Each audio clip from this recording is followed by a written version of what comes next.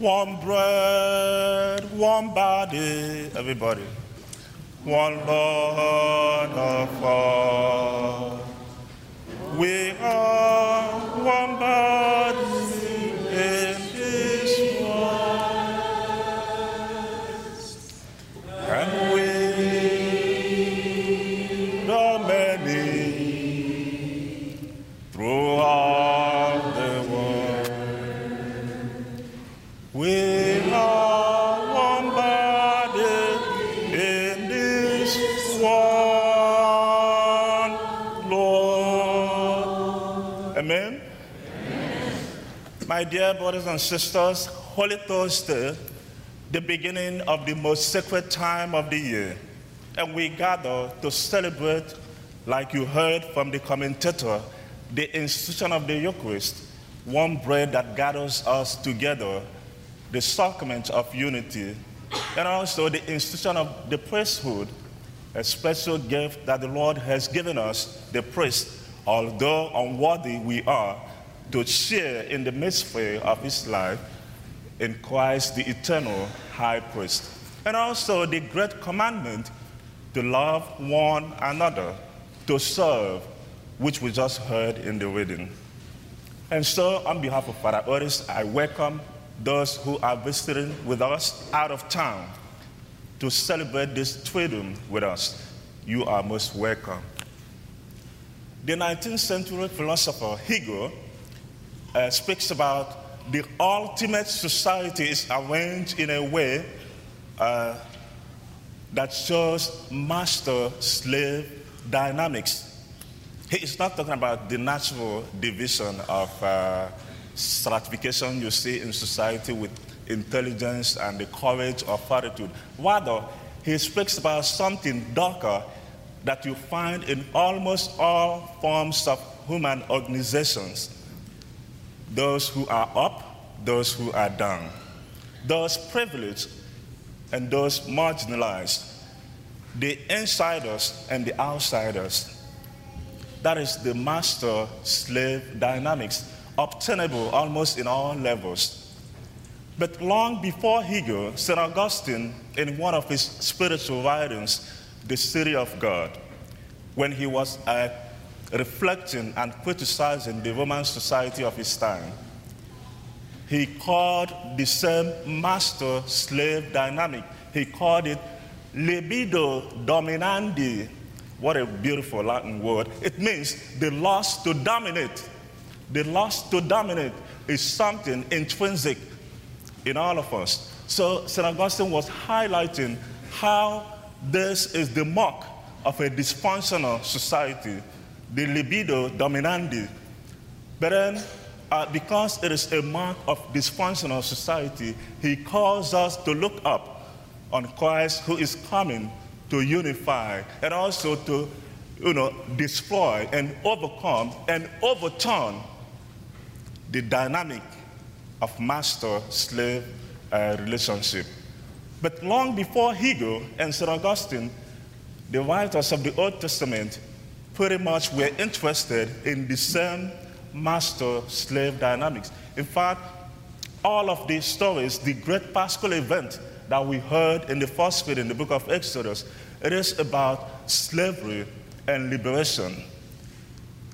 For 400 years, Israelites were in Egypt, slaving.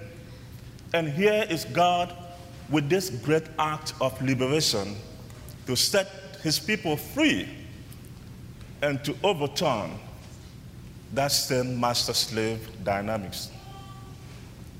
And it is also fascinating to know that the prophet, writing about the establishment of Israel in the Promised Land, reminded them how they were treating the poor, the widows, and the orphans. That remember, you were once slaves yourself. So it should not be so among you to be treating others with the kind of treatment you're giving them.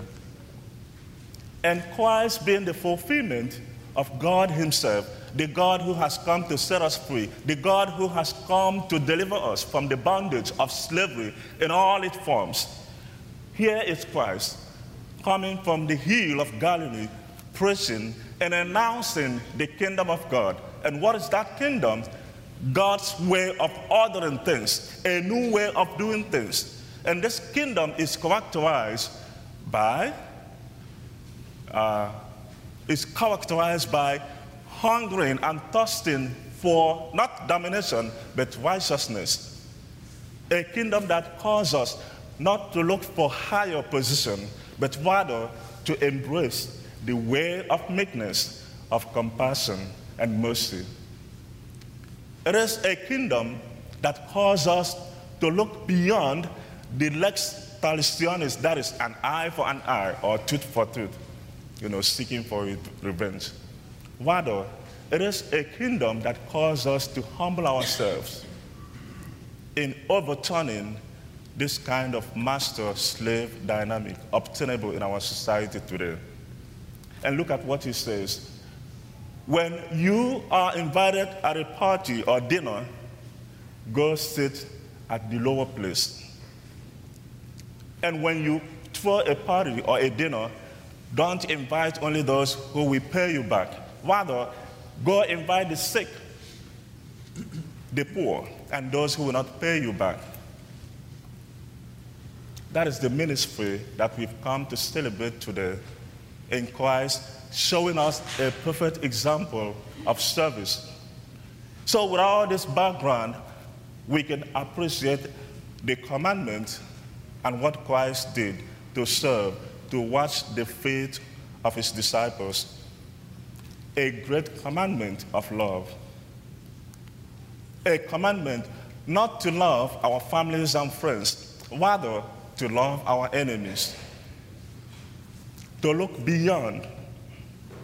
So in his public ministry, why Christ started with Pharisees and the leaders of the people, but also at his table, he invited sinners, he invited tax collectors, he invited those, the lowest of the society. That is the question for you and I today. In our table, even at the lunch table in high school, who do we invite? Even those invited, do they have access? Who shares in the meal? To overturn the master-slave dynamic by sharing the great example of Christ, who has come not to serve, but rather to serve every one of us. This is the great commandment of love.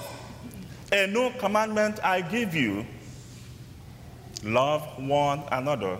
And that gesture is so symbolic that even when Peter objected to Christ washing his feet, he said, if I do not wash your feet, you have no inheritance with me. That is the new way of ordering things. We have to go through this ritual of being incorporated into the ministry of overturning the master-slave dynamic in our time. And so today, as we gather around this table of the Eucharist, the table of unity, we pray, just as the Eucharist is the bread broken for the life of the world. The second reading we heard about from St. Paul, the earliest reference of the Eucharist. This is my body given for you, my blood poured out for you, the total gift of himself. I gave myself away for the good of everyone. He calls us to do the same, to offer ourselves. I gave myself away. I gave myself away. How do we take this great example of Christ and make it our own? May this be our prayer today and going forward, always through Christ our Lord. Amen.